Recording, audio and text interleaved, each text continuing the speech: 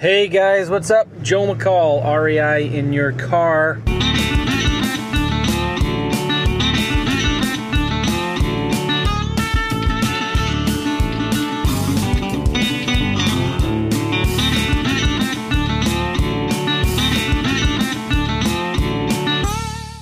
And I just had something I want to share with you from the last mastermind I was in. I've talked about it a couple times. One of the guys who presented, and I wish I could remember his name, I forget. This was at the Collective Genius Mastermind that Jason Medley leads, along with a couple guys, Frank Precourt and Frank Cava. Super cool guys. And if those of you that don't know, it's a larger mastermind, about 100, 125 people maybe. And it's been going on for about 5-6 years. I've been in it almost the whole thing, and it's amazing. If you want more information, you should check it out at thecollectivegenius.com.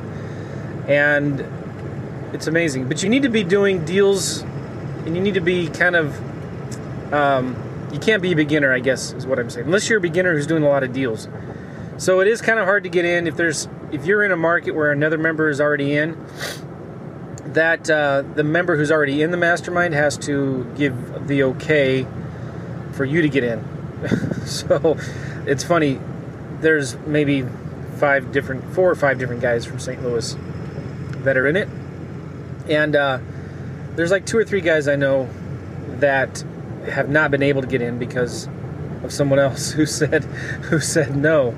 But anyway, not a big deal. I probably shouldn't have said that.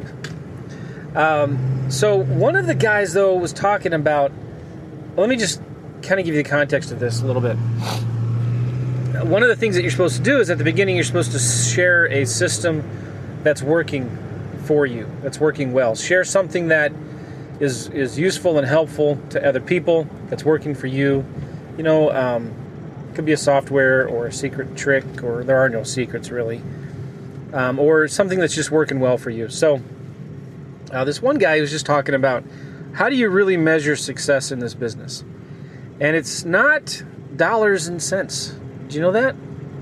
I thought that was interesting. He said it's not how many deals you do, how much profit you make. When he measures success in his business, and this is what he trains his acquisition managers, he measures success whether you get a hug from the seller or not. And I stepped back and I thought, whoa, that's pretty profound. Think about it. Measure success by whether you get a hug from the seller or not. I'm not talking about like you just going out and giving the seller a hug. Maybe that's okay. That's better than nothing, right? But like if the seller asks to give you a hug or something. And I thought that was really, really cool. The goal isn't to be an unwelcome pest, but it's to be a welcome guest. You know, you're a guest in their home, and your job is to help them solve their problem, right? It's not to make as much money as possible. If that's what you're in this business for, then, you know, there's nothing wrong with that. I'm not saying there's anything wrong with that. But you're going to have a really hard time being successful in this business. If you change your attitude to have more of a perspective of, you know what, I'm here in this business to help people, to make the world a better place, to solve problems, and to make money, and lots of it, at the same time. Do you understand what I'm saying? You're going to have much better success because it's genuine and people can see that. When you're talking to a seller, you're asking them questions. Oh, and one of the other things this guy was saying was, I wish I could remember his name. If anybody's listening to this podcast who was at the mastermind, let me know who it was, and I'll put it in the show notes. But one of the things he was saying was, he always asks the sellers why, like 20 times if he has to. Because he really wants to get down into their deep motivation of why they need to sell this house. Why do they need the money now?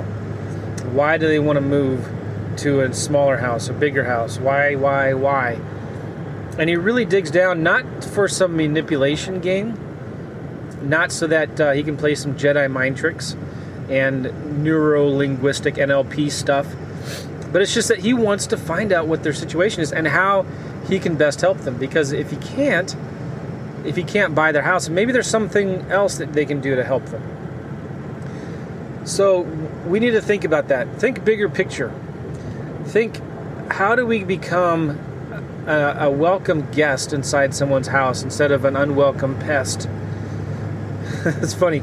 We had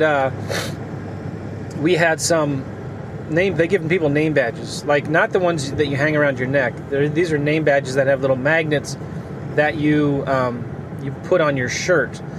And we were getting some pictures taken and stuff like that. And I looked at one of my pictures. I thought, oh my gosh, it looks like I'm a Mormon missionary or something. We all look like Mormon missionaries with these name tags. And I need to talk to somebody about that. So anyway, why did I bring that up? Because sometimes when you see Mormon missionaries come to your house, they're not exactly the welcome guest. Now, I'm not trying to knock them. I'm just trying to make the point pretty poorly, I guess, that let's look at it at a higher, at a better viewpoint, better standpoint. Does that make sense? Let's not be unwelcome guests, pests. Let's be welcome guests. And when we're talking to sellers, let's do whatever we can to make sure that they win and you win as well.